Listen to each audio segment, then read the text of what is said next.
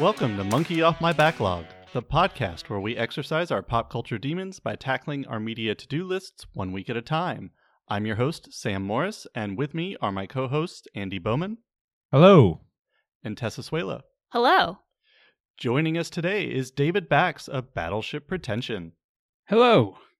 Welcome to week 1 of Spooktober. Woo! That is such a great and original name that's never been used in anything before. And also we are recording this on the second day of fall. So yeah, Spooktober, we're ready. Okay. In this episode, David sleepwalks through the conversation. I try to figure out who thought it was a good idea to have Frankenstein's monster play an Egyptian Dracula. Tessa watches a more violent version of Home Alone, and Andy embraces American consumerism in the original version of a now overplayed trope. So, David, we're really glad to have you with us. I'm really glad to be here. And I'm really glad to be celebrating the beginning of fall and the Halloween season. It is a very scary 87 degrees here in Los Angeles. And really, what better way to celebrate October by starting it on September 22nd? It's really on brand with this year. So this year, I know I've seen like the people in my neighborhood who decorate for Halloween. They started September 1st because I think people are just like ready to like move on with 2020. Just like they want to get to October, get to Halloween in September. We'll have Christmas done by Thanksgiving, and then we can all start over. I think that's the idea. I don't know if you saw the Emmys this past Sunday. I did. So Reese Witherspoon and Kerry Washington had that bit about New Year's Eve. Yeah. I think we're all ready. So, okay. So we kind of have a little bit of I wouldn't call it a war of attrition yet. It hasn't gotten ugly. But we kind of have this ongoing battle on Monkey Off My Backlog. And the two sides are those of us who make lists for our pop culture, and those of us who prefer to live in chaos. And I understand that you are definitely on the right side of this, the team list. Is that right? I mean, yeah, I make so many lists about what I have watched and what I plan to watch and what I have listened to and what I plan to listen to, what I have read and what I plan to read. Is that like it's almost like list making is my like interest first, and then like movies and music and comic books and stuff all come after. So yeah, I'm an inveterate, dedicated list maker. I like it just growing up before the internet. You got information where you could find it. I remember it was like my parents had a Leonard Maltin movie almanac, and I just remember reading entries through it and going, I'd like to watch that one day. Yeah, so when did you start like writing stuff down? And like pre-internet, where did you keep it? That's the thing for me, is like the memories of before I had like a notes app on my phone or like a Google Doc or Google Drive or whatever, just having like reams just like of notebook paper that had all my lists on it. Yeah, I think I actually, if I recall correctly, I took a pen and started like putting asterisks beside the movies in the actual book. So David, you said you use like a notes app and a Google Doc. Do you ever use social media like Letterboxd or Goodreads or anything very much use Letterboxd. Yeah, Goodreads I haven't used because it would just make me realize how far behind I've fallen on reading. And like I'm a public transit guy back when we could do that, and when I like worked in an office, and that was like the 2 to 3 hours a day that I did all my reading, and the one part of my habit my habits that has taken the biggest hit in quarantine times is reading. I am so far behind. As my wife has liked to point out, the quarantine hasn't stopped me from buying comic books.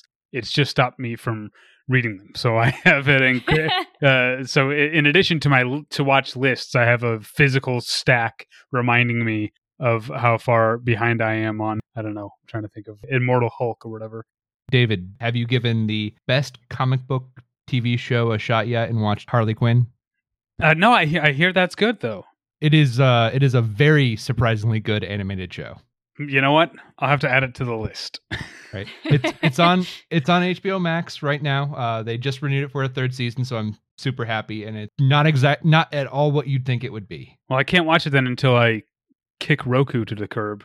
I gotta get rid of Roku. I can't watch Search Party. I can't watch Harley Quinn. All this stuff. It's on HBO Max because of their stubbornness.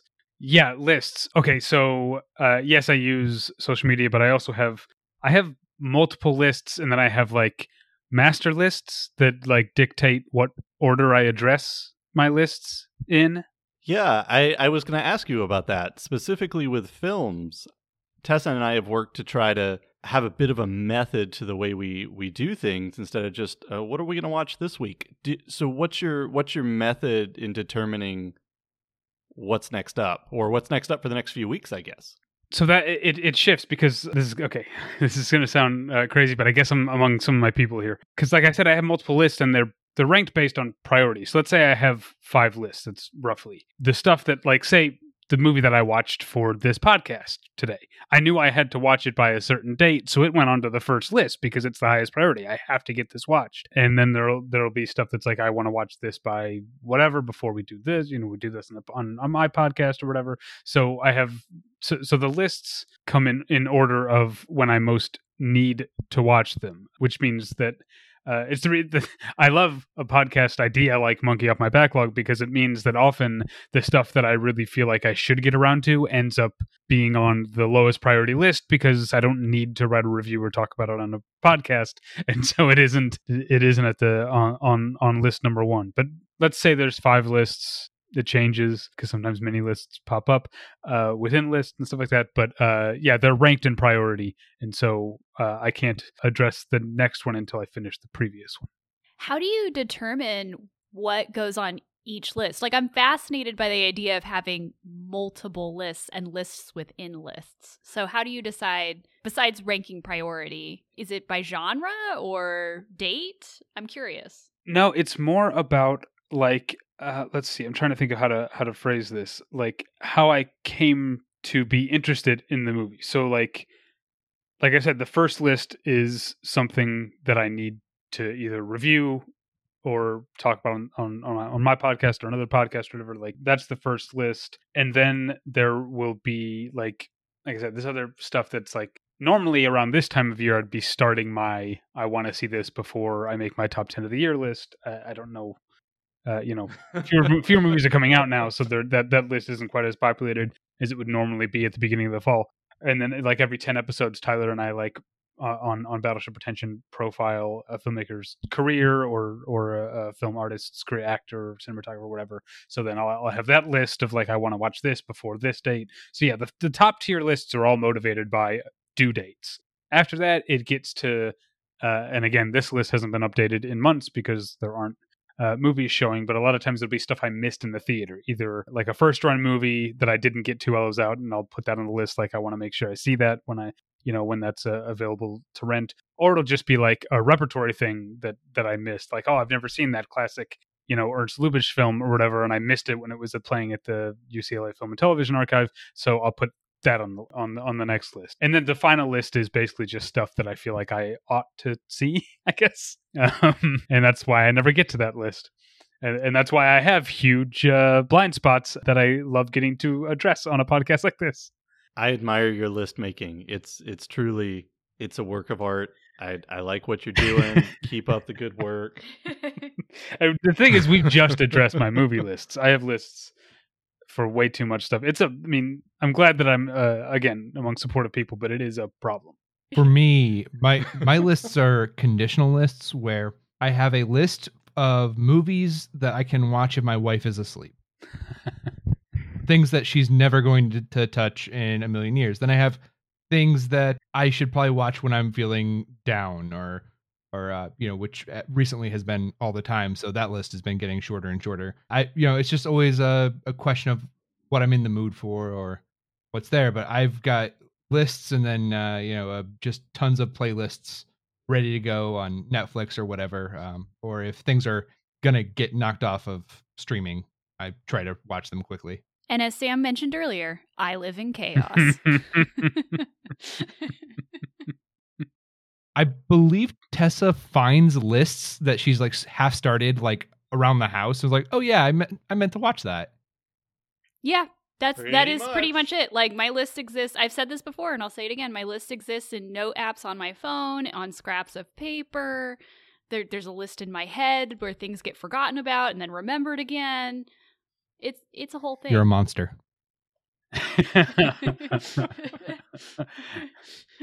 But I save that for the moments when like my lists do get to me, and every once in a while, it's almost like having a cheat day where I'll like come home from having like my wife and I will like come home from having drinks. I'll be a little tipsy, and I'll be like, you know what? Screw the list tonight. I'm watching John Wick for the 7th time. Nice. That's also one of our common things we ask about is the go-to. So you've answered that for us. That is one of my John go-tos. Wick's a good go-to. It's a solid go-to. Okay, now for something completely that is nothing like John Wick, unless you tell me it is, because I haven't seen this one yet. We're going to go chronologically tonight. So it just happens to work out that you are first. You're taking us all the way back to 1920. Tell us about The Cabinet of Dr. Caligari. When Andy reached out to me about doing this episode, he mentioned the October thing. So I was trying to think, what are the seminal horror movies that I haven't seen? And The Cabinet of Dr. Caligari, I'll admit, 100 years after its release, it didn't exactly give me the willies, but it's a really beautiful and clearly, in retrospect, clearly a very influential film. It's like so many great silent films, it's also nice and short. That's always good for people who live their life by to-do lists. When there's a short movie, it means you can scratch it cross it off the list earlier. It takes place in a small German town where there's a town fair, county fair, whatever type of thing, and A beer fest. Yeah, it probably is.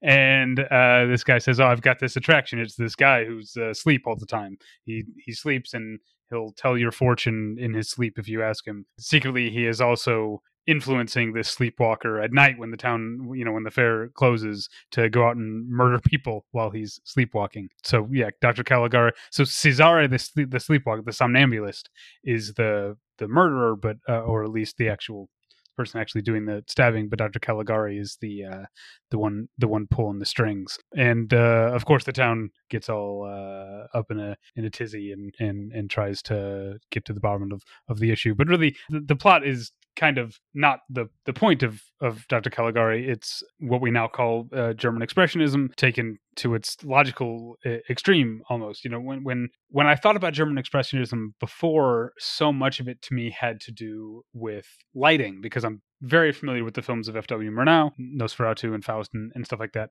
And he would use light and dark shadows to create these stark angles and to sort of bisect the frame. And of course there's some of that in the Cabinet of Dr. Caligari as well, but the expressionism of it, the abstractness of the world goes beyond that in Caligari, to where the world itself, the town itself, is completely built on sound stages and does not look or behave like reality at all. Every window is a weird, strange parallelogram. Like literally, like there's somebody, like a Caligari hands somebody a business card, and it's like not even a rectangle. It's like smaller on one end than the other, and like gets wider as it goes, because everything is just distorted and bent and dark and foreboding, and and everything's constructed. The trees are, and it's not even pretending not to be constructed. The tree is clearly a fake tree, but it doesn't look like a real tree anyway. It looks like this spindly demon silhouette on the horizon or something, and everything in the movie looks like that. Even the characters' own faces, a lot of the times they'll have chiaroscuro type of makeup that's not pretending to be realistic, just like black lines across Caligari's forehead and stuff like that.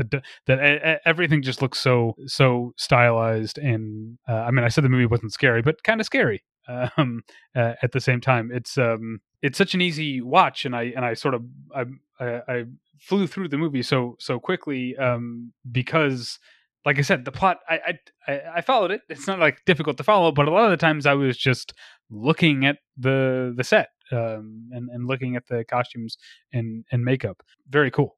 You mentioned essentially that it's not scary, but there are some scary elements to it, just not where we would right maybe be trained to look. Yeah, when like Cesare the somnambulist is like sneaking up on somebody's window, I'm not actually going like, "Oh no, look out!" like or whatever. It's not that kind of scary movie, but it is foreboding, and that I think that's where the influential part of the thing that I'm talking about. You can look at plenty of what we think of as, even down to like Halloween decorations or like album covers, like what we think of as scariness comes from movies like Caligari and Nosferatu and other expressionist things of that era.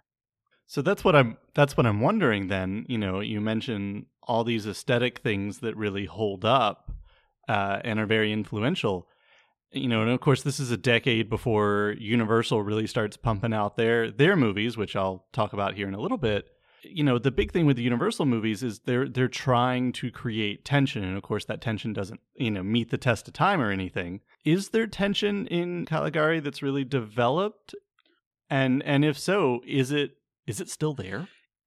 Yeah, I don't want to sound like I'm slagging the movie off. I'm just saying that's not the reason that people are like me are still watching this movie 100 years later. But there is a story and there's dramatic irony and there's tension and there's reveals. It works on a narrative level. I'm not. I didn't mean to imply that it's narratively primitive. But yes, there is tension. Oh, don't worry. I'll be doing the narratively primitive stuff later. It's no big deal. Don't worry about it. You're fine. How is the gore level? Like, is it non-existent? I was about to say, we're talking about some pretty early stuff. The descriptions of the murders, which you're reading on title cards, you're seeing two characters frantically gesticulate and talk to one another. The title card says she was stabbed through the knife through the side or something like that. So I guess if you're picturing what they're saying, I guess it's a little grisly, but no, there's no real blood or guts or viscera in the movie. You mentioned it being shorter, and I covered Un Chien Andalou because I didn't have any time. Is the dream logic there kind of the same as the feeling of German expressionism? Oh, you mean the dream logic in Un Chien Andalou?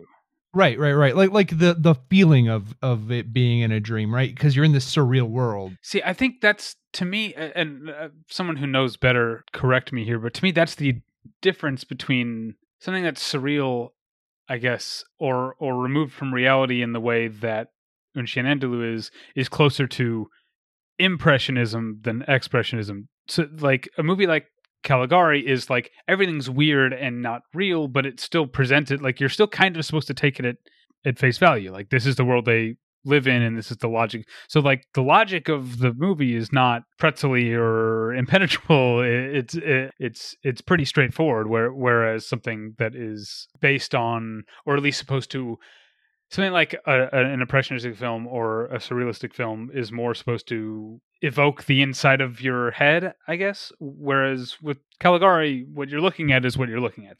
That's the world. It's all of a piece. Yeah, I was just kind of thinking about contrasting the two, especially since people often think that older movies are all kind of the same, and they're really not. Yeah. And also, I mean, you mentioned dream logic. Cesare the somnambulist is not like a point of view character at all in the movie, really. So, like, the fact that he's asleep the whole movie is not something that we're like experiencing. Our point of view is mostly that of the terrorized town people. We find Caligari and Cesare, whatever how you pronounce his name, scary because they're external and incomprehensible. In terms of recommendation, is this a Halloween movie?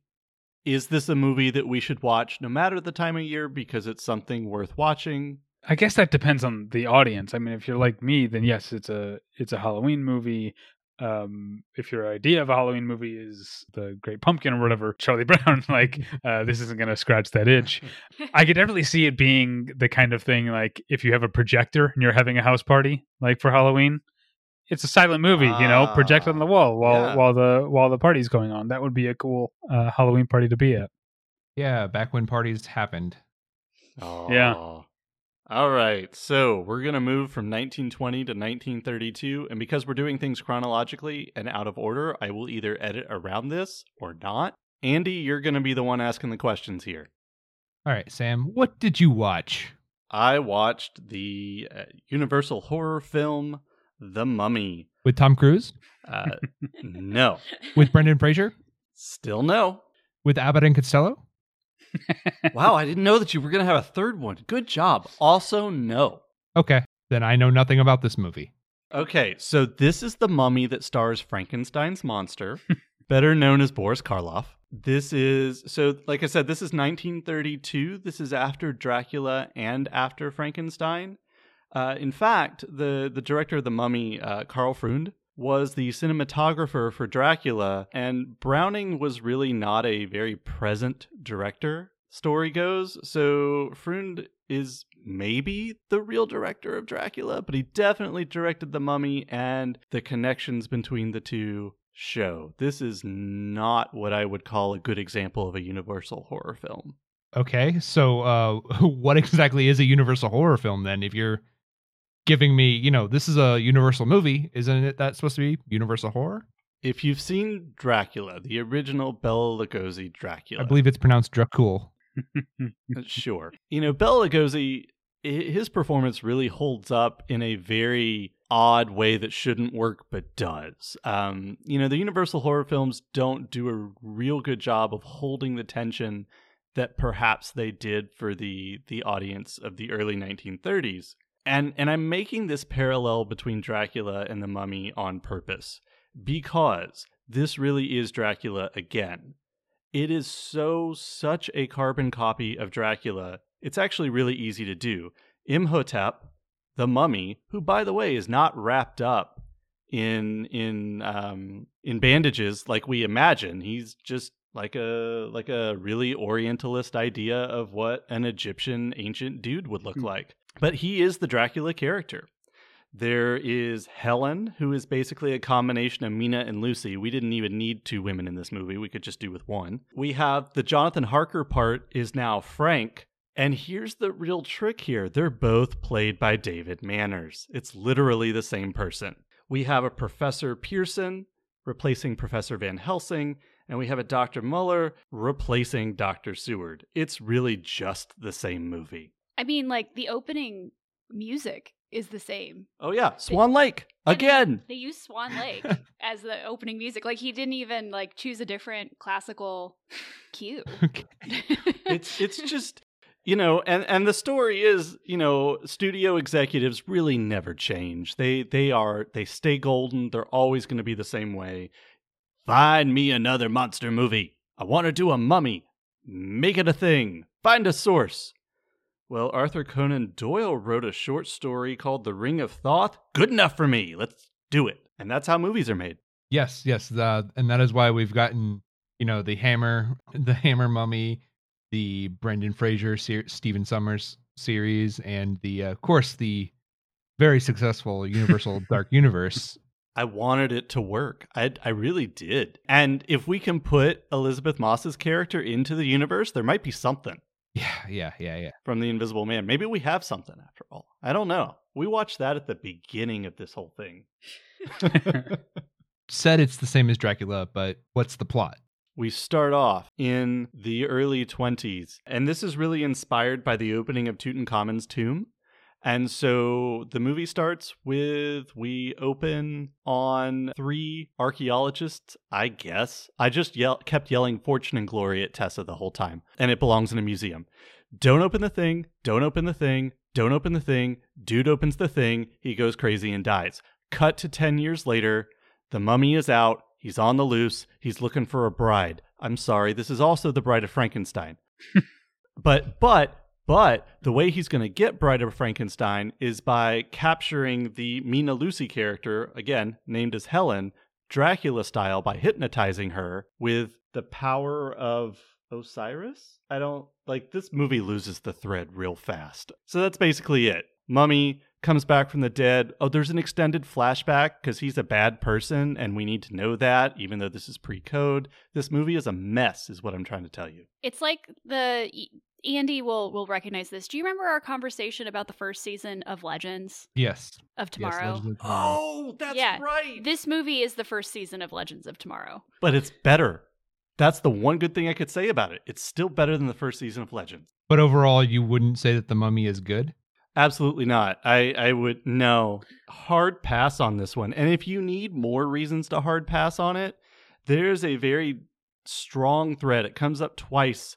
Helen, who is half Egyptian, half, I guess, British. At the beginning of the movie, she makes this gesture toward, I wish it was still like ancient Egypt and not this modern thing that we have today. And then later on, when he has like this, in his Fortress of Solitude, he has this mirror pool that is like a television screen or a movie screen.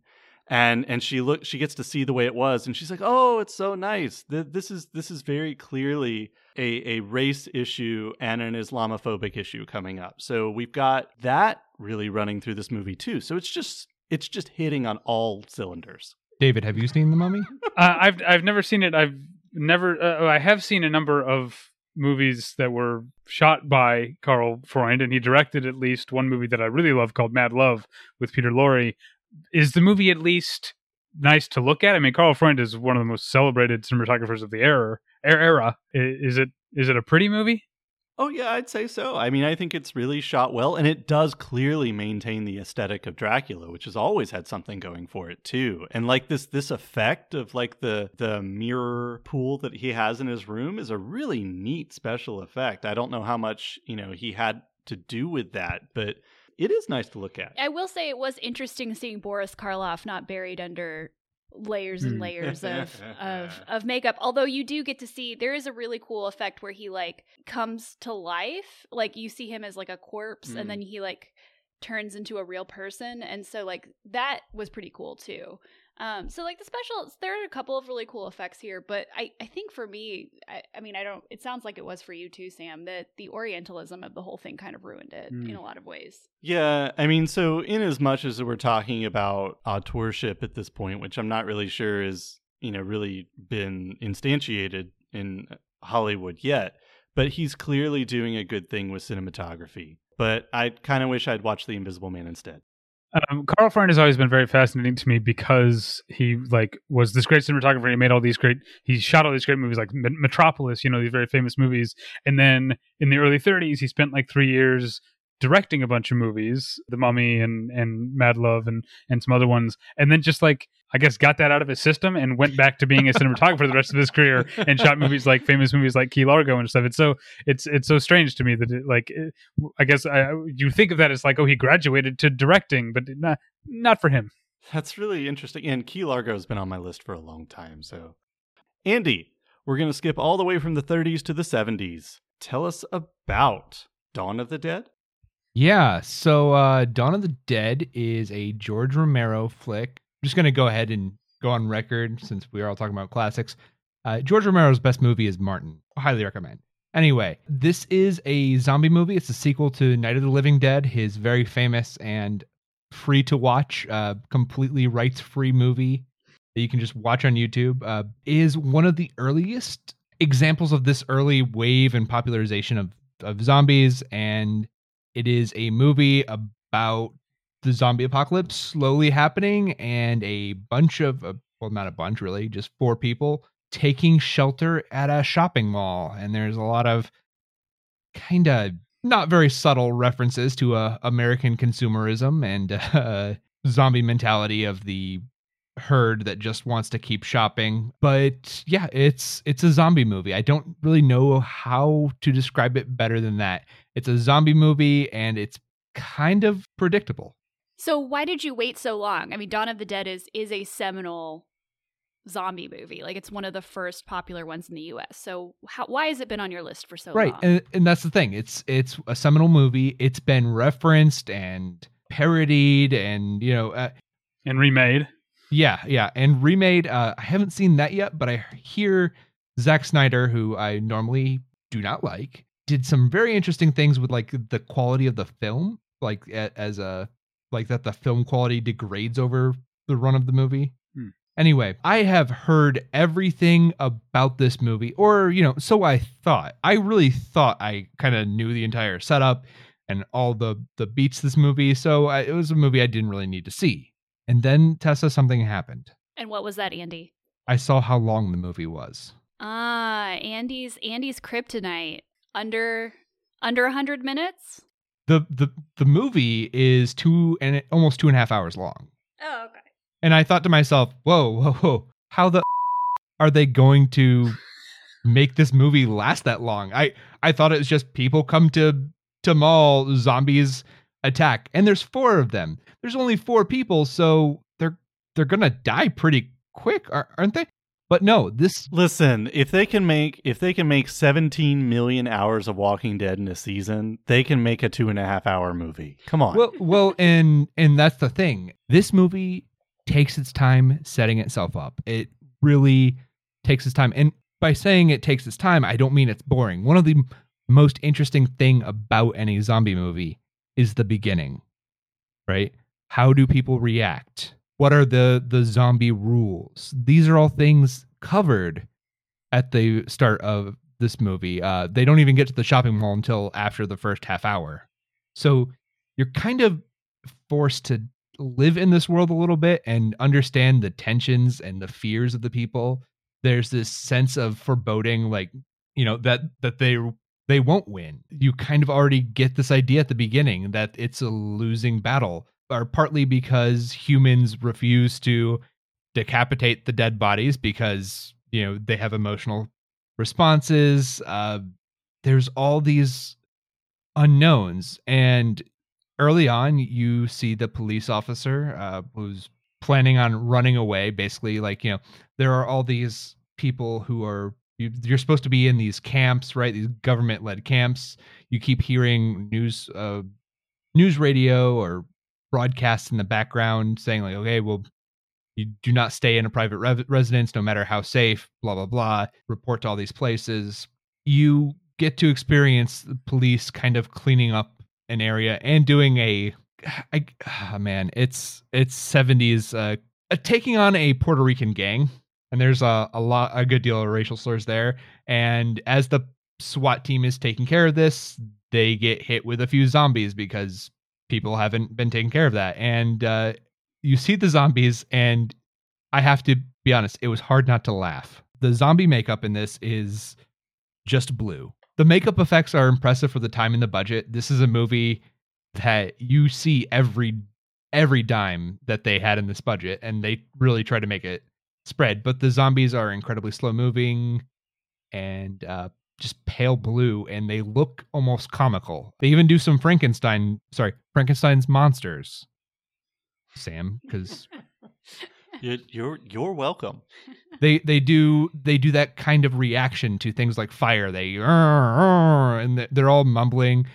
Yeah. So that's what Dawn of the Dead is. It's just a very standard zombie movie. This is a complete blasphemy. Everything you just said. Dawn of the Dead is a masterpiece, and if you think of it as standard, it's because it's one of the most influential movies of the genre, and I think it fully earns its 2.5 hour runtime because what George Romero, as essentially the inventor of zombie movies as we know them, understood immediately is that the drama comes more from the tension among the survivors than it does from the threat of getting your brains eaten or whatever, which isn't even really the brains thing, comes from a non-Romero franchise. But I love Dawn of the Dead, and my favorite parts of the movie are in addition to the gore effects. My favorite parts of the movie are just seeing these people try to force a sense of normalcy on their lives in the middle of all this, and try to navigate how to reestablish their microcosm of a society with these a few people living in a shopping mall. Right. I love that movie, David. And here's the thing: I completely agree with you. I was stunned. I was dreading the slow pacing, and I was dreading all this, but I was stunned. One, how well done of a movie this is. The zombies are, yes, they're a ever-present thing around them, but they're also not really a threat. The people, the survivors run through them, right? It's almost like a game to them at some points. Yeah. You know, the zombies are not a threat, but at the same time, until there's enough of them. Right. And it's like you feel a weird sense of tension. You know, even though these people, these zombies look kind of silly, And also, there's probably an issue with the blood being in HD and being like super, super comically bright red. But I was feeling real tense for every moment because this is not a horror movie with jump scares. You see the zombies slowly moving on these people, and you're screaming to yourself, "Look around, look around!" But at the same time, the survivors are so smart about everything. And one of the assumptions I had about early zombie movies was that the people were really dumb, and they didn't think about things because I'm sure everyone's been a part of those in the early aughts. How would you survive a zombie apocalypse? And everyone just thinking that they know better than anyone else. And no, Romero really tackled a bunch of these thoughts and ways to survive super early on. Plus, there's something just really delicious about the survivors, like the American survivors of the zombie apocalypse living in a shopping mall, like trying to survive. Like they're in like an attic or something, like this really remote part of the shopping mall, but they're getting all their supplies from like the stores and like dodging the zombies, like you said. And I mean, there's a lot, obviously, like you said, Andy, about consumerism, but like living in a shopping mall is just such an interesting And one of the early things that they do is lock down the shopping mall and kill all the zombies in there. And killing all the zombies is such a boring part. Romero doesn't bother showing it, right? That's not where the tension comes. They have all the time in the world. They don't need to worry about these zombies at all. They can take their time. They can pop a few. They can hide for a little bit, wait for them to disperse, come back, pop a few more, whatever it is. There's this tragic sense that the soundtrack and the sound editing are beautiful. And there's this tragic sense of like, they're just pretending that everything's normal. They're just pretending, they're having fancy dinners at restaurants because, one of them cooks. And it's so sad. And I cannot recommend this movie enough. I will say early on, it totally caught me by surprise how little gore there was early on. And then the last sequence happens, which is incredibly just over the top and gory and wonderful. Just everything about this is great. I completely understand why it's known as a classic. Please, if you have any interest in zombie movies, watch Night of the Living Dead first, and then watch this. This is wonderful. Yeah, that's what George Romero wrote. Like, he's obviously known as this, horror maestro, which he was, but he wrote like character piece dramas. That's like that's really what all of his stuff was about. And there's a lot of obviously socio-political or allegory in his movies and stuff. But he wrote classic horror movies because he wrote complex, relatable, sympathetic, sometimes frustrating characters that seem real. And that you'd be willing to spend 2.5 hours with. Yeah, and one of the early interactions that I just love now is one of the characters, Peter, is black and he's very tall. And the white woman asks, "Oh, did you leave anyone behind as they're running away?" He said, "Oh, brothers." And she says, "Street brothers or real brothers?" And there's this look across the character's face. He's like, "Okay, she means well. Yeah, I'm just going to," but there, even then, like, the incredulity is there. Like, this is not something that's okay to have just really asked in that way. There's a lot of fascinating things, and I have to say, Romero, after seeing Night of the Living Dead and this, he's up on my list of like quality directors. And you mentioned character pieces. Martin is an amazing character piece. Andy, you described this movie as gory, over the top, and wonderful. We'll see if it's 2 out of 3 or 3 out of 3 for the last movie that we're talking about today. We're going to come into the 80s and talk about A Nightmare on Elm Street. Tessa. So I will say first, I had no idea until I actually saw the title card for this movie that it was A Nightmare on Elm Street. For some reason, all this time I thought it was Nightmare on Elm Street. All the nightmares. It could be an anthology series. Yeah, I definitely did not understand what the title of this was. It actually was an anthology. There was a syndicated TV version called Freddy's Nightmares. Yeah, so I mean, this is obviously the beginning of like a large franchise in a lot of ways. But the original was in 1984, and that's what I watched. It was written and directed by Wes Craven, and I actually watched this because I put up a Twitter poll a couple weeks ago and asked. I wanted to catch up on a classic slasher that's been on my list for a while. You all, the listeners, chose Nightmare. And so I watched it a couple of days ago, and I have lots of opinions, but I liked it. It was not really what I was expecting. It stars Heather Langenkamp, John Saxon, Ronnie Blakely, and Johnny Depp in his first ever film. It actually says introducing Johnny Depp. He is so young. I actually did not recognize him at first. And then Robert Englund as, of course, Freddy Krueger. Very iconic villain, obviously, and I'll talk about him in a moment.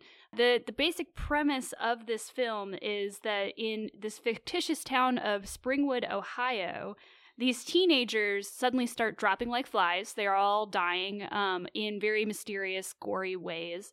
And Nancy, who is sort of the police chief's daughter, discovers that they are being stalked and killed by this horribly disfigured, mysterious man with knives on his hands and a really dope sweater, who is, when he kills them in their sleep, they die in the real world as well. And of course, he is Freddy Krueger. And Freddy Krueger you've got to put him up there with Mike Myers and Jason and all of these other slasher sort of iconic roles. But that's the basic summary of what A Nightmare on Elm Street is. And I will say, unfortunately, where we watched it, the synopsis basically gave the whole plot.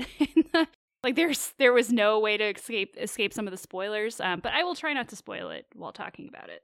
But that's also, I mean, when you're coming to see a slasher movie like Nightmare on Elm Street, you're probably not that worried about getting spoiled. You're there to see teenagers get killed in creative ways, right? I mean, that's true. And that's mainly what this movie is. I mean, the really interesting part to me, and I know we've already talked about Dream Logic at least once during this episode, but full circle, we came all the way back. There is a lot of dream logic in this film. What was interesting to me was the ways in which, you know, all of these characters are having nightmares, and it's kind of a shared nightmare in some ways because they're all seeing Freddy, you know, stalking them. But the beauty of this film is that it's actually really difficult to tell when the characters are awake and when they're asleep, which is part of where I think the tension and the fear actually comes from. Because honestly, watching this, the actual horror of it wasn't that scary. There are some really disturbing images and a couple of really interesting jump scares, but it's not a movie that I like. I wasn't scared to fall asleep afterwards, like some people, I guess, after watching this movie are. I mean, don't show your kids this movie. It's very, very violent. Actually, do. You just might not sleep well for a few nights because of the screams. Yeah, they might they may be sleeping with you for a couple nights after you show them this. But for me, the tension actually came from this, like, Are you awake or are you asleep? And sort of the inevitability of sleep. Like you can only stay awake for so long. And the sort of the power that you give different parts of your unconscious in this film. I also think that some of the dream effects were really interesting. All the characters run away from Freddy Krueger at some point, and they do the thing where like they're running away very slowly and falling down a lot, which, I mean, if you've ever had a nightmare where you're trying to run away from something, that's pretty much spot on. And of course, Wes Craven can't help himself. He has to have meta references to other horror franchises. So one of the killings is very reminiscent of The Exorcist. There's a scene that is almost exactly from The Exorcist in this film. There's a scene that's very Halloween-like as well. And The Shining is definitely referenced. There's a giant fountain of blood at one point, and all I could think of was the scene where the blood comes out of the elevator in The Shining. They all die in very, very creative, gory ways. And actually, this is something that Scream will meta-reference later, because there's a scene where Johnny Depp comes up to the window in the same way that Skeet Ulrich comes up to the window in Scream. So there's, Wes Craven likes to wink at you a lot in his movies. Anybody who lived through the 90s knows that Skeet Ulrich was, at the time, very much a poor man's Johnny Depp. I think. Sure, yeah. I think Skeet Ulrich has had a much better much better time of it lately. But and Andy really brought up the idea that at some point, once we got away from the 20s and the 30s, or maybe even then, well, I guess you brought up Abbott and Costello earlier. At some point, horror and comedy become intertwined in this really interesting way. And I know, Andy, you've already brought it up. But Tessa, you've got to talk about the coffee maker sight gag. Yeah, so that was the other thing I was going to say. So Nancy is a great Scream Queen. Like, I think she might be my favorite Scream Queen now. There's a scene where she is confronted in a dream by, like, a teacher who's, like, terribly disfigured. And the teacher asks her for a hall pass. And she says, "Damn your hall pass." There's which was great. It was some real great energy on Nancy's part. And there's so throughout the whole film, part of the tension again comes from, like, she's taking these pills to stay awake. She's drinking a lot of coffee. She's trying to, like, stay out of Freddy's realm, which are these dreams. And there's a scene where she pretends that she's asleep, so her mom will, like, leave her alone. And so her mom, you know, like, is looking at her and, like, oh, she's so peaceful, and, like, picks up this empty coffee pot that she's been, you know, drinking coffee out of the whole day, and, like, leaves the room. And it's so nice. And then Nancy just hops out of bed, pulls a completely full steaming pot of coffee from under the bed. It's the whole coffee maker. The whole thing. Like, just had a coffee maker under there. And, you know, it's just these really great gags like that make this movie really interesting. Freddy Krueger, I will say, is probably the campiest slasher. Oh, you haven't even gotten to the sequels yet, though. Right. Yeah. And I am aware that they get campier as they go along. I will say maybe that perhaps undercuts some of the horror for me, just because it does have sort of that campy humor.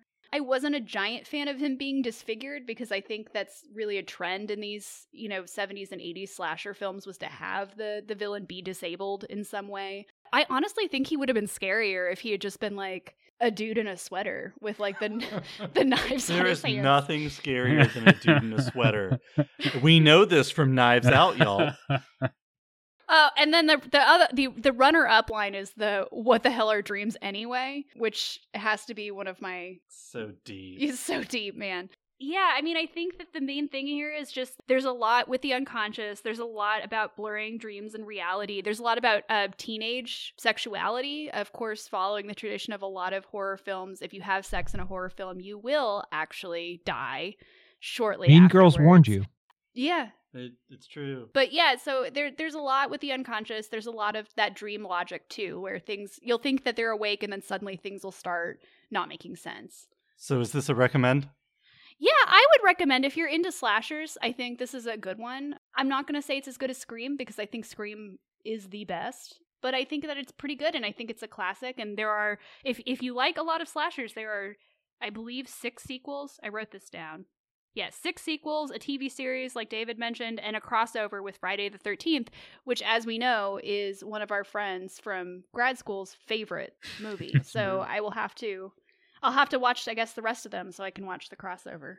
I think what we've learned today is that horror films, the genre, is just a hard thing to do. It's difficult to make something that's going to last. And I think, David, you mentioned it when we were talking about Dawn of the Dead. It's just the tension that happens between the horror moments that really, really make a good horror film. Sure, yeah. I mean, it's been a long time since I've seen Nightmare on Elm Street, but having a memorable visual, like a geyser of blood shooting out of a mattress or whatever, that helps. That'll make your movie last in people's memories.